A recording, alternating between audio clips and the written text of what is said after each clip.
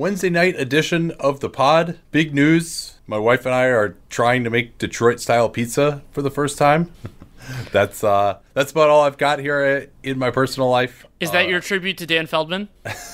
Yeah, we'll be putting cheese on it, however. Oh, no. But it was nice of Dan in the pre-coronavirus days to take us to a really good Detroit-style pizza place in Chicago, despite his loathing of melted cheese. But today we are going to talk about the Southeast Division. Danny came up with this idea of doing, as he calls them, battle plans for each division. We're not necessarily going to go really in-depth as far as, here's who they should sign, et cetera, but it's more sort of a 2 or 3 year look into, if we were in charge of these teams, what our overall goals and strategy would be. And so before we get started with that, though, I want to remind you that the COVID Daily News is now on its own feed. This is the first day we're not having it on Dunktown, so if you want to check it out there, just search Nate Duncan in your podcast player. It should come up as the other podcasts that I'm publishing, or COVID Daily News should show up there as well, getting a lot of really wonderful reviews on that. If you haven't listened to it yet, understand totally if it's not your thing, but hopefully that can give you a chance to just spend about a half hour listening to COVID news and feel like you're up to date, and then you can go about the rest of your day without having to obsess about what's going on. So Danny, you're driving this boat here. Who do you want to start with? Let's start with the Atlanta Hawks. I think they're a young team that's worthwhile to kind of clarify. And for those who listened to the first one and for those who didn't, I like to focus this more on identifying a core and then what fits around it. I think that's a healthy way when going through the immediate of thinking about team building. And for the Hawks, I kind of have it in different tiers. My tier 1 is just Trae Young. I think that he is the only player on the Hawks that, for quality and age and all that purposes, I fully expect to be there. And then there are a bunch of players who could be, but aren't definitively a part of it. That would, for me, include John Collins, Clint Capella, who they traded for, Kevin Huerter, Reddish, and DeAndre Hunter, who they drafted in 2019. And that clarification, I think, is kind of a good place to start. Obviously, we know Trae Young's in there, and we'll talk about how you have to build around Trae Young. But who the other pieces are and how committed you are to them is one of the biggest challenges that Travis Schlenk has. Well, with John Collins coming up this year for an extension in particular, we've talked many times about his problems of fit. Is he a power forward? Is he a center? I thought his three-point shooting took some steps forward this year, to be sure. He had some really nice games after, of course, the 25-game suspension. Didn't seem, though, like that stalled his momentum too much, but you wonder whether, of course, he can defend the center position well enough. They have now made, and I guess the Hawks don't wonder anymore because they've made the decision to grab Clint Capella. They also have Dwayne Dedmon, so it looks like Collins will be playing most of his time now at power forward. Dedmon can shoot a little bit. Capella absolutely cannot. And they made this trade for Capella. It doesn't necessarily have to be that Capella is going to be there. He's got 2 years left on his contract. Or no, I'm sorry, 3 years left on his contract out of this one, right? Because it was a 5-year deal he signed in Houston. Yeah, 3 years. $16 million, 17-1, 18-2 after this season. Yeah, and so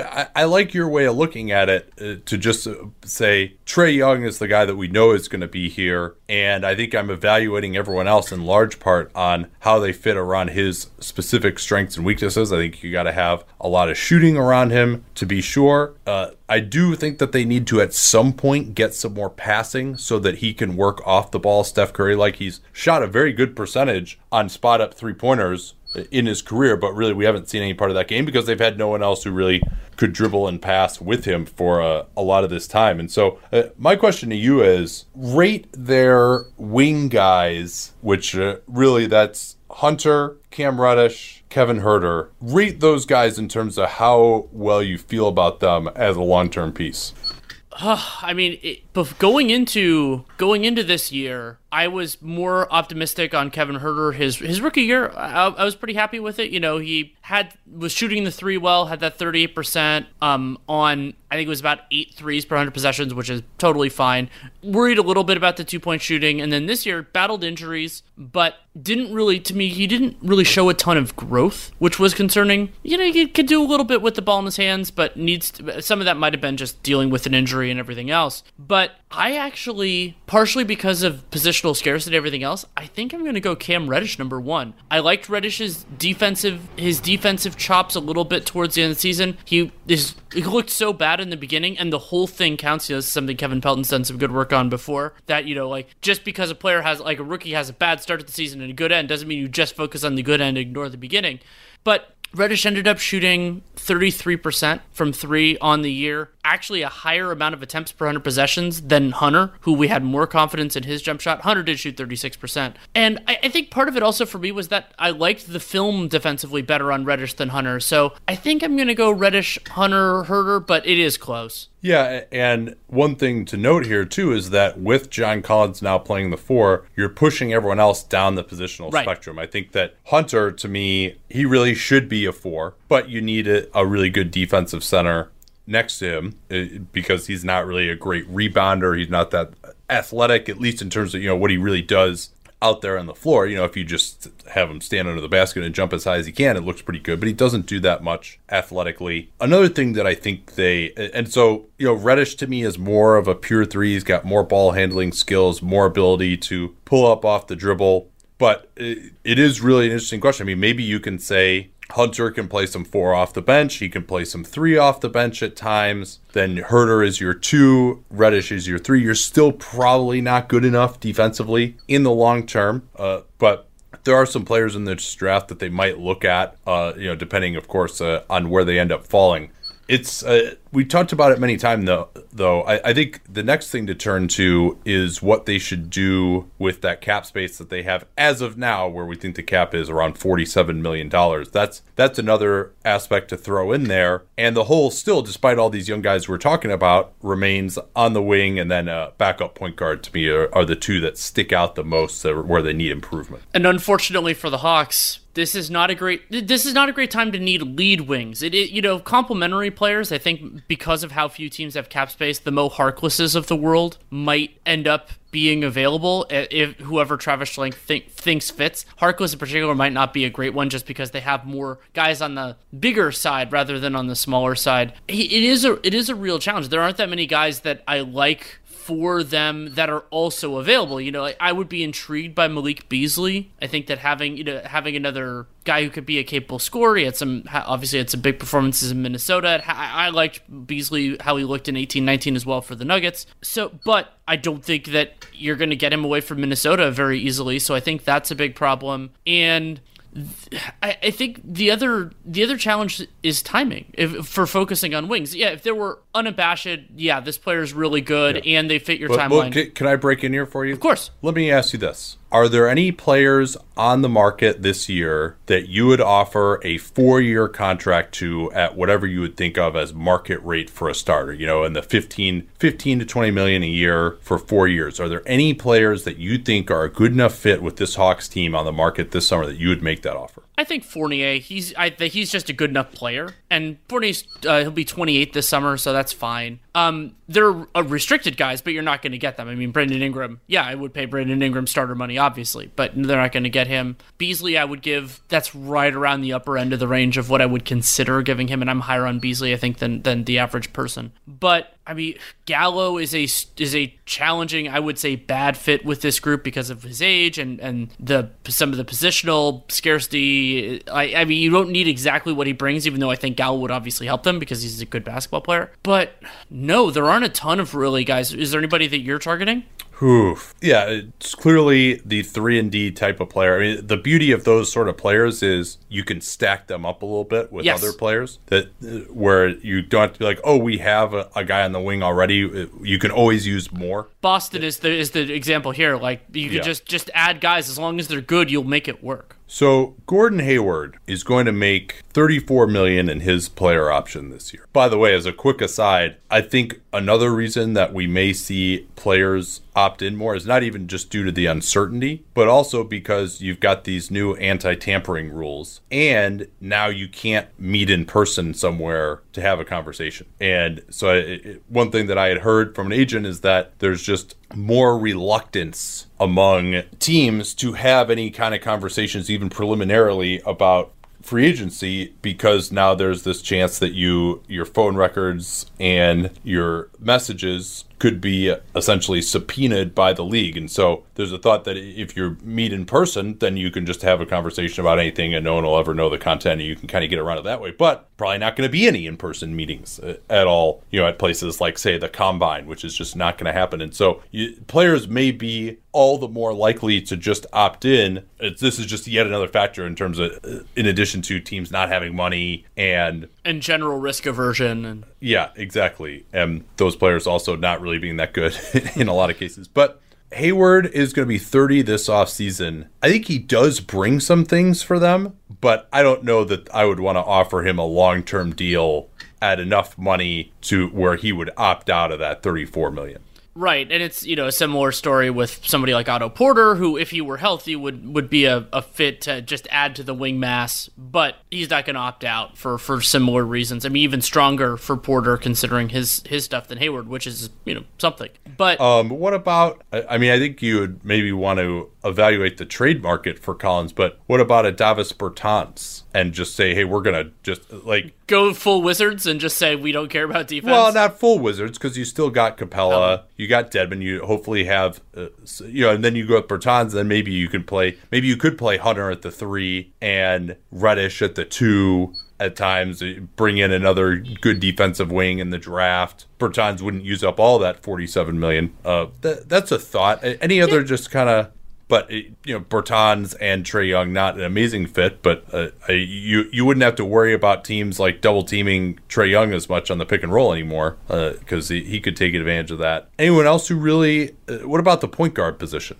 They could probably get a higher quality point guard at a reasonable price. I mean, if they could pull DJ Augustine for a short-term contract, even if you give him more money than other teams would, just to have somebody who's been a capable starter recently, I would like him there. They had Jeff Teague. If Teague can't find something he likes somewhere else, I'm totally fine with that. What about Chris Dunn in restricted free agency? He's 26 already. Yeah, he's 26, but also, and I do like Dunn because the ability to force turnovers could be an interesting combination. He can defend, to me, both guard positions to pair him with Trae, but he's so limited offensively that I think you would end up scuttling some of what they do well. Yeah, I mean, ideally you would get someone who had the size to play next to Trae. Oh, and I forgot to mention when I was rattling off restricted free agents who aren't going to be available functionally for Atlanta. Bogdan Bogdanovic would also be a logical fit, except he's not functionally available. Well, I mean, I'm sure they could pay him enough. I just don't know if they would want to do it. But he is younger than a lot of these guys. Yeah.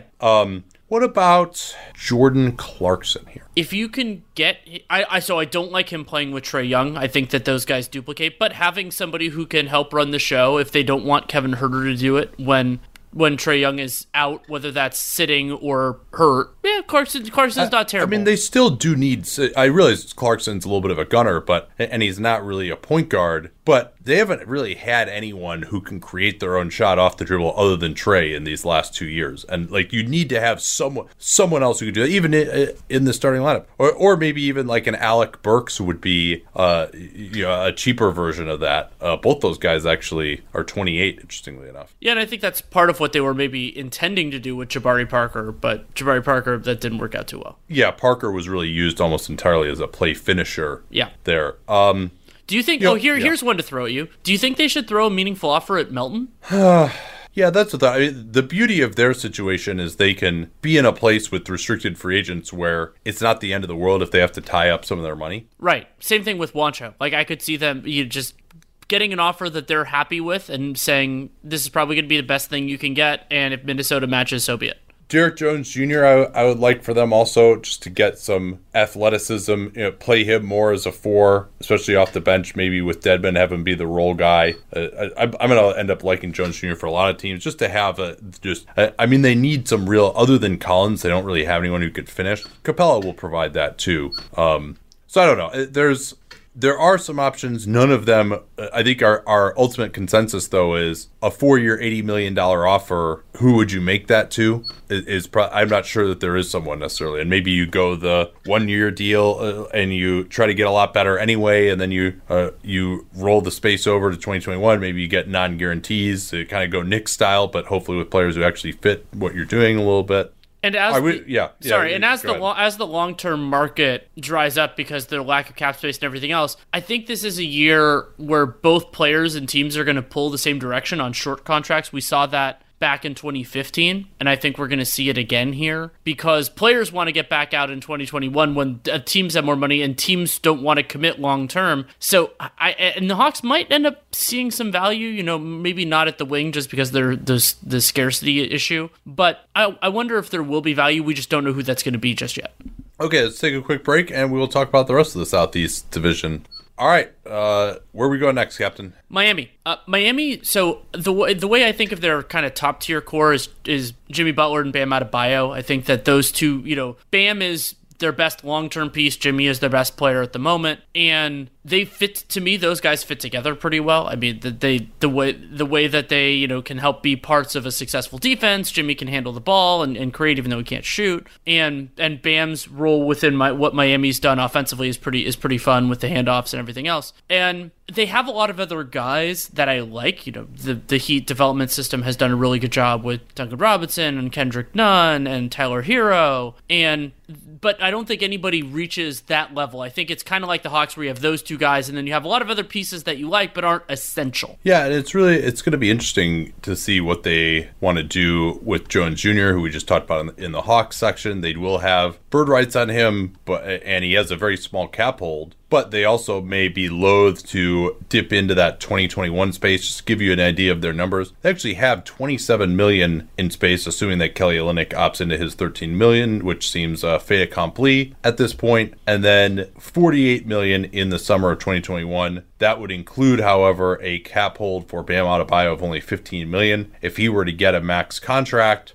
at our current numbers, vaporize another $15 million off of that, and then they've only got $33 million. The 7 to 9 year max is supposed to be $36 million that year, and they really wouldn't have a way to cut any further salary. In fact, you can cut down a little bit more of that money. I got to just throw Duncan Robinson and Kendrick Nunn's cap holds in there as well. So now they're $46 million or so in space. So it seems unlikely you're going to extend Adebayo. You probably have to say, hey, yes, we will give you whatever you want. kind of Andre Drummond style, Kawhi Leonard style. That could end up maybe costing them a player option if they don't extend him this summer. But that is their only way to max space in that summer of 2021. So that just gives you a little bit of an idea of what their overall books look like. And you would think why, even if they do use some of that $27 million in space this year, that they would do it in a way that's not going to impact the 2021 offseason. Yeah, especially because even though 2021, the top level free agents are overwhelmingly in good situations, and a lot of them are in major markets already, Miami has a track record here. They've done it before, and they're really, really well-run organization. And the other important sales pitch that Miami has, which a lot of teams that are starry-eyed about 2021 do not, is they can capably sell team players that they'll join a good team and they don't have to move the things that are important in order to keep them.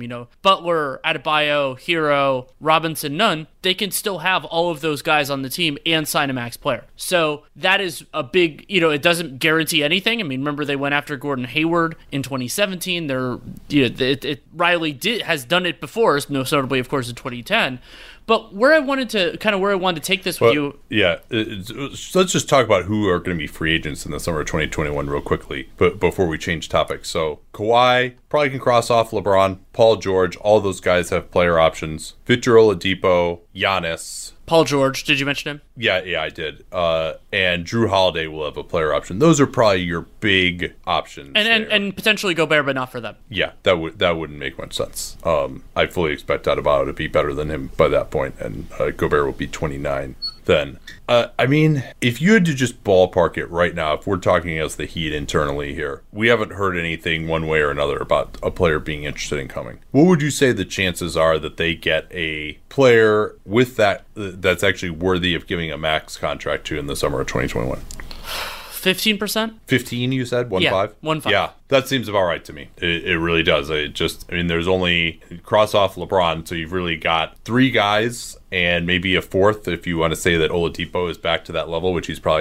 I would say he's probably not going to be. Yeah, and we could also mention there's an outside chance for AD. He could do a 1+1 this summer, but I think he's going to do a 2+1 personally. And I'm sure, by the way, they'll at least try to make an offer to AD this summer too, which they could do pretty easily by stretching Olynyk, but he seems pretty happy in LA. So yeah, it's my thought would be, I guess the next question is there anyone that they could sign this summer that you think would really put them in the mix for title contention? Because the other thing to remember is that the clock is ticking a little bit on Jimmy Butler right now. Yeah, that's a great point. This was Jimmy Butler's age 30 season, so next year will be his age 31.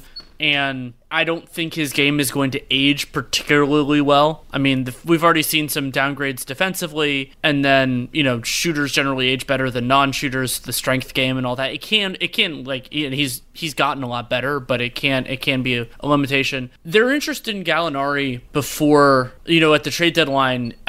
It kind of speaks to me a little bit.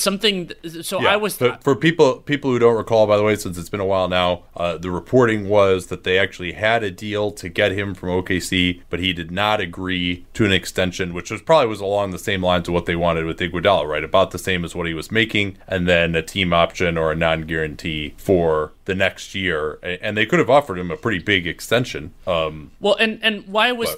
Gallo's not perfect, but part of the idea when I wrote the template for these battle plan podcasts is basically kind of what makes sense around that core. And with Bam and Jimmy, they could go to a more switching system. It would just so happen that a lot of the other players they had in the big range weren't really that. There were Myers Leonard and Kelly Olynyk, and they could theoretically retool that rotation to make it a little bit more versatile defensively. Not that Gallo is the most versatile guy in the world, and still retain the shooting, because you need a lot of shooting around Jimmy Butler, Bam Adebayo. Yeah, I think you're right. I like Fournier for them conceptually. I mean, a guy who can handle the ball, who can shoot it respectably, be a cog in the machine. Yeah, I mean, they already got Duncan Robinson and Hero, though. Is he really that much of an upgrade on those guys? Well, I think you might play him alongside some of those guys. The problem. Yeah, I don't think they would consider that. I probably wouldn't either, having those guys already. Well, and the other problem is then is he worth dipping into your 2021 space? And I think that's the no. That's the stopping point for me. Yeah.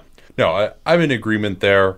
What would you think about Van Vliet? Yeah, they've kind of gone with a hodgepodge at point guard. Nunn, Dragic. Dragic will be a free agent. You would think there might be some possibility of bringing him back. I thought he played well this year. He just can't play that many minutes anymore. He's 34. That would be a very interesting move, because presumably the reason Toronto wouldn't want to match an offer for Van Vliet, not that he's restricted, but you'd think Van Vliet would want to stay there. Presumably the reason that Toronto wouldn't want to match that offer is because of their own 2021 plans, and Miami would in effect be punting on their 2021 plans to go after Van Vliet. I mean, Van Vliet I think would be a good fit there. He's a Miami type of player, and I think a good fit next to Butler, tough defender. So that's a thought, but yeah, again, if you're going into a 4-year deal for him at $20 million a year, something like that, that's probably what you think it would take along those lines. This just seems like an organization that is aiming a little higher than that to me. The other thing to keep in mind too, we haven't talked about this at all, is I think despite there being out some draft picks going forward, I think they're in a pretty good position to make a trade for maybe, if not a star, a second tier guy, because they've got Nunn, they've got Duncan Robinson, they've got Hero, and those are, to me, are pretty good assets who are making low salaries. And Iguodala and Olynyk could work as salary ballast. Both those guys don't have any money extending beyond 21.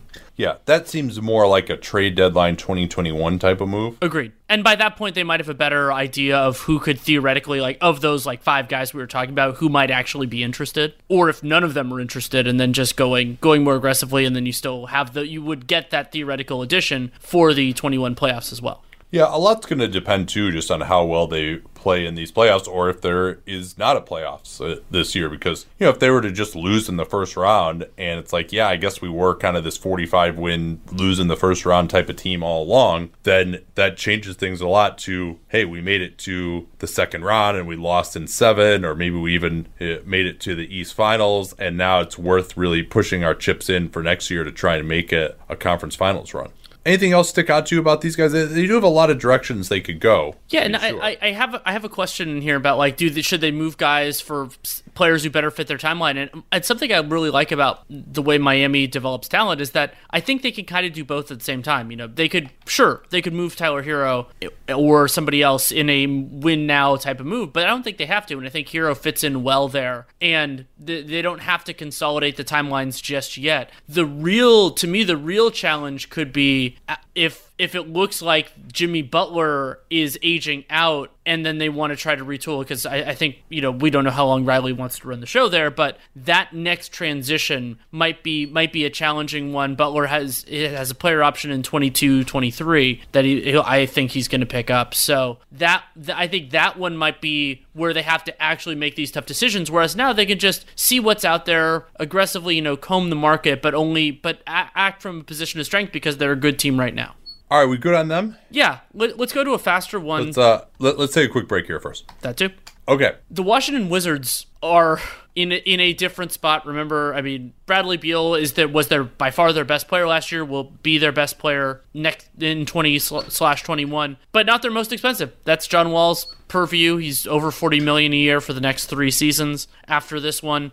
And when I first thought about the Wizards, my first thought was, well, Beal, as good as he is, especially when you consider the weakness of the team around him and their lack of defense and everything else like that, like, well, we should be thinking more about their long-term core, you know, like who could be a part of it. But then my answer was their core is Bradley Beal and to a lesser extent John Wall, because I don't believe in any of their young players enough to include them in this conversation. Yeah, and it seems like the plan is to retain Bertans. We can talk a little bit more about like when are you going to blanch at actually re-signing him? It'd be 27. You know, this is a team where Bradley Beal, we talked about this, he was on Zach Lowe's podcast, where he seems to think he really likes being in Washington. That's at least what his public comments have been. He signed the extension, so he backed that up a little bit. That extension, he doesn't come off the books until the summer of 2022 now, and has a $37 million player option for the following year. So his timeline matches up with Wall, except that he might actually realistically opt out in the summer of 2022, which Wall is not going to. And I guess the thought to me, plan-wise, is try to re-sign Bertans on a contract that's not too atrocious. So if you wanted to move him, you still could get some decent value. And then give it a go with Wall, see where he's at after having taken an entire season off, see where Beal is. Well, so I have a question for you. Yeah. I agree with you that it seems like Tommy Shepard's plan is to re-sign Bertans, because if it wasn't, they should have traded Bertans at the deadline. But is there vision to play Bertans and Hachimura together in the starting lineup? Yeah, that's a good question. Fred Katz has been talking about that. And maybe they view Bertans as kind of a super sub. A lot of these teams like to just start rookies, even if they may not kind of deserve it, like the Harrison Barnes thing early on in his career, where, yeah, he might not be the best option there, but you might as well like start him just so it looks like he's still developing, even if he isn't necessarily, and still give him some confidence, like throw some currency his way, and then, you know, Bertans will be the guy closing. To me, if part of the idea is competing with Wall and Beal, having Bertans shooting in the starting lineup would make a big difference. No, I agree with you. I think they do want to have this culture of development. They've also got Troy Brown. I'm not sure what you do with him. They still they don't really have a long-term option at the 3. They don't have anyone on this roster. Like when we did our small forward rankings, not a single Wizard appeared on the list because they don't have a player on this roster who's an actual small forward right now. And they have players that are, you know, vaguely interesting. Mo Wagner, this next year will be his age 23 season. Hachimura 22, Troy Brown 21, Thomas Bryant 23. But the holes they need to fill are incredibly hard to fill. Well, one that I think they need to fill is just a better defensive option at center. Yes, that I think is realistic, right? Who's out there this summer for that? That's probably. I mean, you go there or you go with the stopgap option with your mid-level. Though they should have a reasonable amount of space there. I mean, they could end up being a Hassan Whiteside destination. It wouldn't shock me. This is hilarious. He would be a massive upgrade defensively. Absolutely. Tristan Thompson, Aaron Baines. Baines would be fun, actually. I would. Yeah, I mean, I guess they still, I assume, feel that Mo Wagner and Bryant should get time, so Baines maybe could just be in the mix there. Yeah, Tristan Thompson, I think it's the similar story. Right. Mason Plumlee could be someone that they could look at. There are some options out there, many of whom I think would be a pretty big defensive upgrade. Hey, you remember Dwight Howard's awesome Wizards career? Maybe they could bring him back. Well, I mean, and then on the wing market, I thought about a return of Trevor Ariza as well if the Blazers end up deciding to let him go instead of that partial guarantee. Yeah, so that may be the type of guy. And I guess you're not going to have the luxury of knowing how Walls looked. He was practicing with the G League team. Maybe they have a look there, but it's hard to know whether he's going to be really at like a high level. And the reality is, if he's not, maybe he's not all-star level, but if he's not giving you quality starting point guard play, you're just DOA. And as far as like really competing for the playoffs, maybe you could sneak into the 8th seed because the East is so miserable. And that it's been a goal of theirs before. Certainly, and with Ted Leonsis still in charge, probably is going to be again the idea of making the playoffs. By the way, this is I wonder, this is a quick aside, that maybe part of the reason the West stays good is because you can't delude yourself into chasing the 8th seed in the West with a crappy team, because the bar is just too high. The other part of that people pointed to before is that you're out of the playoffs faster, so it makes it easier in terms of tanking. So that, or like you know you're out, so then you retooling all that. Yeah, I agree with that. Yeah. I think it makes sense. On the other hand, the West just doesn't have as many bad organizations. Yeah, better run teams. And their major market teams turned it around faster than the Easts did, so that's a pretty significant change moving forward. Yeah, and the Wizards, this isn't the offseason preview, but my instinct is that they'll use their biggest team building tool, which would be the mid-level exception, however much of it they want to use on a wing.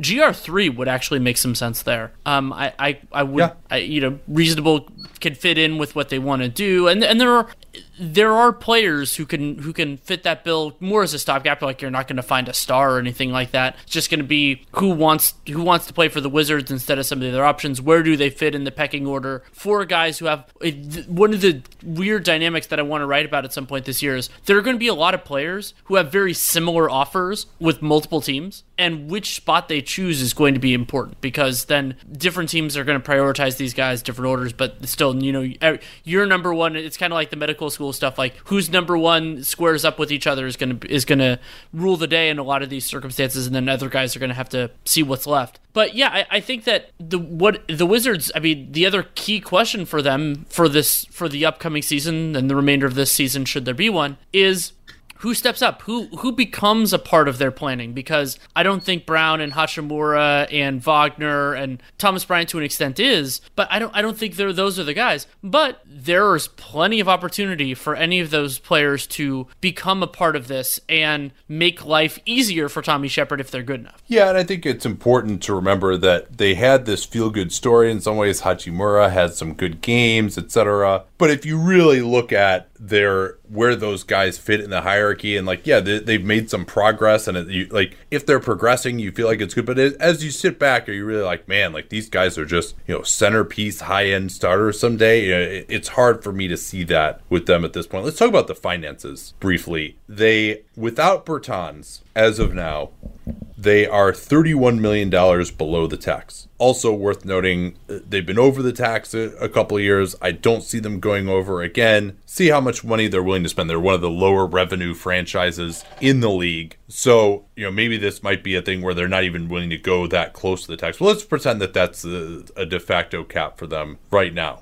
Bertans, hard to see him coming back for less than $15 million a year. Do you agree with me on that? I do. Okay, so now you've got basically about $19 million. No, I'm sorry. You got about $16 million below the tax. That also throws in their draft pick. But then pretty much everyone is under contract for the long term. You're right about the same level the year after that, and then you throw in another draft pick as well, and you really don't have a lot of room. So it seems like just throwing a full mid-level exception 4-year deal at somebody this summer, you can't necessarily go ahead and do that. You're going to have financial constraints going forward these next couple of years, because everybody, and especially if there's a drop in the cap or the projected cap over the years, then they're going to be feeling the crunch. And that's because they have $78 million in the 21-22 season tied up in Bradley Beal and John Wall. Yeah, it is a real challenge, but I would encourage Shepherd, if there's a player obviously that's worth it, to spend the mid-level this year, because you get that player for 20/21, and because your money's going to go further this year than it will in other years due to the lack of teams that can offer more. So the Wizards, as a team that could theoretically offer a starting small forward spot, and basically everybody's offering similar amounts of money, I think they could get something of real value, rather than offering the same basic exception in 21 when there's a lot of money out there in the market. Players are going to be looking other places. Now, I mean, we haven't even discussed the idea of trading Bradley Beal. If we were in charge, I would be looking at every possible opportunity. If we were in charge, they would have done that in 2019 when Paul George, when the Thunder got an absolute mint for Paul George. Yeah. So it really just seems, because you've got this wall albatross anyway. And maybe you could just say Beal could get so good that he's bringing us into being, a top 4 seed with some pieces around him. But again, they're so limited in terms of those pieces. I mean, they have, outside of Beal, you say maybe Wall comes back. Maybe Bertans gives you like another decent starter, but you still don't have anything at the 3 or the 5. Or a defense. Yes, that is certainly. And so I just don't think it's where this team is going. Like you don't have any kind of a path forward unless your goal as an organization is to win 45 games. And this is one of those things where it's like, yeah, if everything goes right, you'll win 45 games. It's not like, oh yeah, we're a consistent playoff team every year. And that's part of the problem too of this chase the 8th seed mentality, is it's like, you're not there yet. You're trying to get there, but you're not giving yourself the upside as an organization. And then many times you're not even going to get to the 8th seed. We saw that with Charlotte, for example, over the last 4 years. Speaking of teams that are targeting around 45 wins, the Orlando Magic. The Magic figuring out their core is a challenge, because I think their best player long-term is Jonathan Isaac, but I don't particularly love Jonathan Isaac's fit with the other players that they've committed to paying a long time. Like Isaac and Vooch can work, like that play Isaac more as the power forward defensively, and then Vooch can space the floor offensively. But then when you combine that also with Aaron Gordon, then you have another guy who I don't really trust completely as a shooter, and the defense can work. I mean, we've definitely seen that happen in the past, most notably when they were, I think, number 2 in defense from New Year's on in the 18-19 season. But you're asking a lot if you're 1 and you're 2 in those circumstances. It's hard for the Magic to improve. So I'll throw it to you. What do you think of as Orlando's core right now? Their 2023 first round pick. And yikes. It's really, this is another team that I would not want to be inheriting this situation, because there's a feeling of like, man, we've gone through so much pain and we had one playoff appearance. We're going to have another one this year, but get completely housed in the first round once more. And I mean, would keeping this group together even necessarily lead to improvement? Like, I'm not even sure about that, with Vooch on the downswing, Augustine a free agent, Fournier, not sure if he would come back or not. Terrence Ross is on the downswing. Gordon seems like relatively maxed out at this point. He hasn't really gotten much better over these last couple of years. There's still some chance that Mo Bamba could turn into just like a total monster, but that seems far-fetched. Well, so let's talk about it purely in the abstract. So let's focus on core, and then I want to get to their financials. Yeah, sorry. I mean, I didn't answer your question in any way. So, but I kind of did. But they have young players like Fultz. It's Fultz, Isaac. I guess that's another way, is that maybe Fultz just takes another massive step forward with the jump shot, and it can start to become like the real lead ball handler that they're going to as the main guy creating offense on this team. Maybe that's the other way it comes through, but that's, again, far-fetched. Yeah, so where I was going for with this is the challenge of Orlando's books. Vooch, $26 million, $24 million, $22 million after this year. Gordon has 2 more years, again descending, and then Terrence Ross has 3. And their challenge is, while Orlando, there only has, it would have been DJ Augustine, but now he fell behind Fultz in the rotation. They only have Evan Fournier up this year, assuming he opts out of that $17.2 million. Then in 22,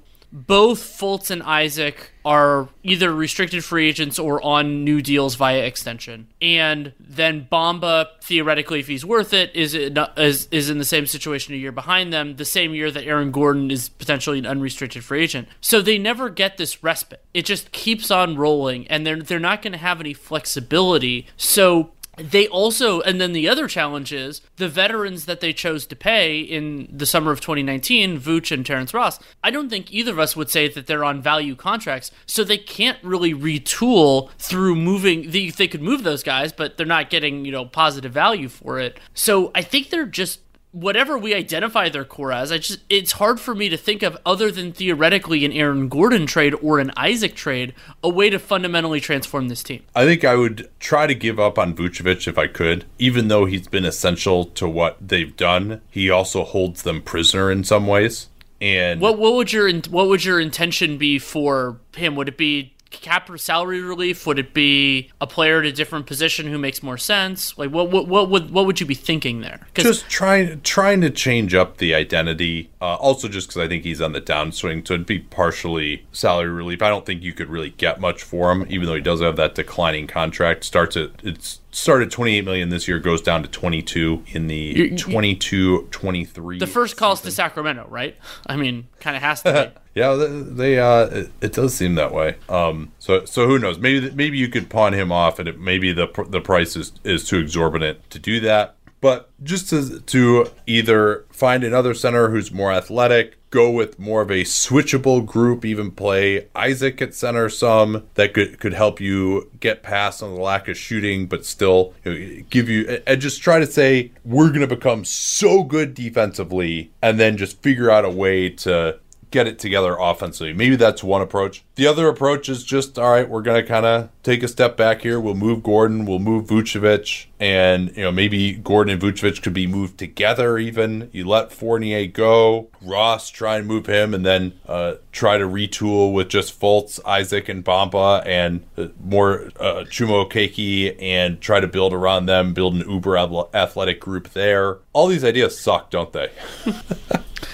I'm brainstorming, and it's really more of a brain drizzle at this point. As the Magic have players that I like. It's just that they're so penned in that it gets hard to really create something out of whole cloth with them. And also what they need, this was something I brought up with the Wizards, it's like the holes they need to fill are hard holes to fill. And Orlando, if you assume they're not going to have more than the mid-level exception for a couple of years, they need to add ideally a versatile wing, and it's maybe two if they're losing Fournier at some point in this process. And good luck with that. I mean, if that's all you have, and that is assuming that Markelle Fultz is the answer at the one, which I'm not convinced of at the moment.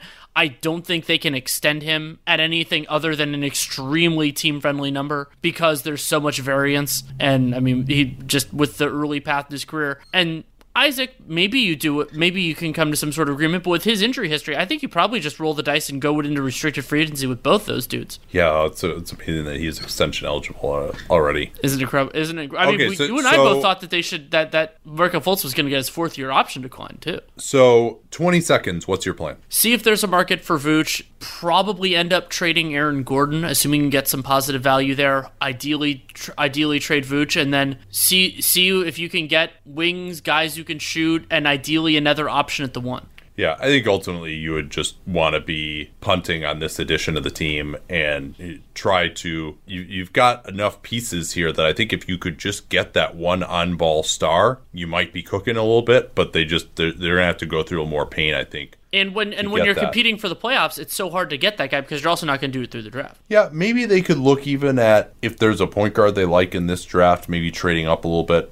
That's something that I'm not sure would be out there yet. And I haven't looked at all those players either to say who that would be. Charlotte? To me, this is somewhat similar to, we talked about a little bit with the Wizards and maybe the Hawks as well. We're like, I like Devontae Graham. I'm not sold on him being like an above average point guard or anything even close to that that level yet. But I like some of their young guys, but they aren't really at that same level yet. I've liked the early stuff with PJ Washington. Still a little bit intrigued by Miles Bridges, though I was discouraged by the season he had. We've discussed Terry Rozier more than a few times on the show. We don't know what the hell is happening with Malik Monk. Remember when that was a big thing that was happening in the basketball world? He's suspended now. Yeah, and so the benefit of being where Charlotte is, I actually have a piece about the Hornets that's coming out for The Athletic either on probably Thursday or Friday. And the benefit of being where they are is that I think they can just, they have some cap space this summer, just go after basically anybody who they think is going to be good, both in the draft and free agency, because I wouldn't worry about overstepping or like overlapping any of their players. Yeah, that's really what it boils down to, is there's just really, it's best player available. Nobody on this team, to me, has proven enough to be a foundational player. Maybe you could say that Graham or PJ Washington might become starters. Monk was starting to show enough where, he's not going to get an extension now, where there's some reason for optimism. Maybe, let's note this is his third year as well. It's not like he was showing signs early. Maybe there might be a low-level value trade for Cody Zeller to pick up a guy who's slightly worse than him and maybe get a second-round pick or something like that from a team that wants a center and has some bad salary. They do have $27 million in cap space, and I think the restricted free agent game, just getting some more athleticism, which they're really low on. Try to pick up a long-term center, but they're really, they got to just keep doing the rebuilding playlist here right now. There's not that much more to say about them. They don't have particularly sexy assets. Maybe there would be a trade for Nicolas Batum, where, since they are unlikely to be a player in 2021 free agency, where just to give some teams salary relief for the summer of 2021, they could trade him during next season and grab someone who looks like they might be a bad contract going forward. And they could do the same with Zeller. Yeah, they do have that salary. Even Rozier could be a part of a deal like that. You have chafed at this, but I thought he still could be a valuable third guard on a playoff team, and he makes too much for that, but he still could be more valuable than someone else who's making $19 million who gives you nothing. Very true. So that would be where I'd be going right now, I think. Yeah, I think the rebuilding team playbook is, and remember, Charlotte, we both thought they should have been there long before now, but hopefully they make the right decisions and embrace it, because they're not close. And remember that they outperformed their point differential by one of the largest margins, #Hornets over, baby. But they need to get so much better, and I hope that MJ and Kupchak and everybody else could see that. There are positives here, and I liked some of what Cody Martin did, and there are some interesting potential role players like Jalen McDaniels and in their system already, but they don't really have the guys to slot above them yet. So that's going to take a little bit of time. And that's a challenge because Devontae Graham's going to be on a new contract in 2021. He's theoretically extension eligible this summer. Doing so would vaporize cap space. Not that necessarily matters. But it's just, even if Devontae Graham takes another step forward, which I hope that he does, they still just need so much. All right, I think we're good on them. Anything else you want to talk about before we go? No, I will hopefully have a new Real Jam Radio out on Thursday, so you can take a listen for that, and new pieces. I have a bunch in the works for The Athletic, including the recently mentioned Hornets one that should be coming out pretty soon. So watch my Twitter, or check out theathletic.com/capspace, and you can see my work and, of course, the great work all my colleagues are doing right now. Yeah, and a reminder, if you're going to listen to COVID Daily News after this, it is now on its own feed. So please subscribe to that. You can search Nate Duncan in your podcast player. You can search COVID Daily News in your podcast player. One of those should get it for you. So please subscribe. Give us some feedback, a recommendation. Tell your friends about it. And we'll be back tomorrow to close out the week. Talk to you all then.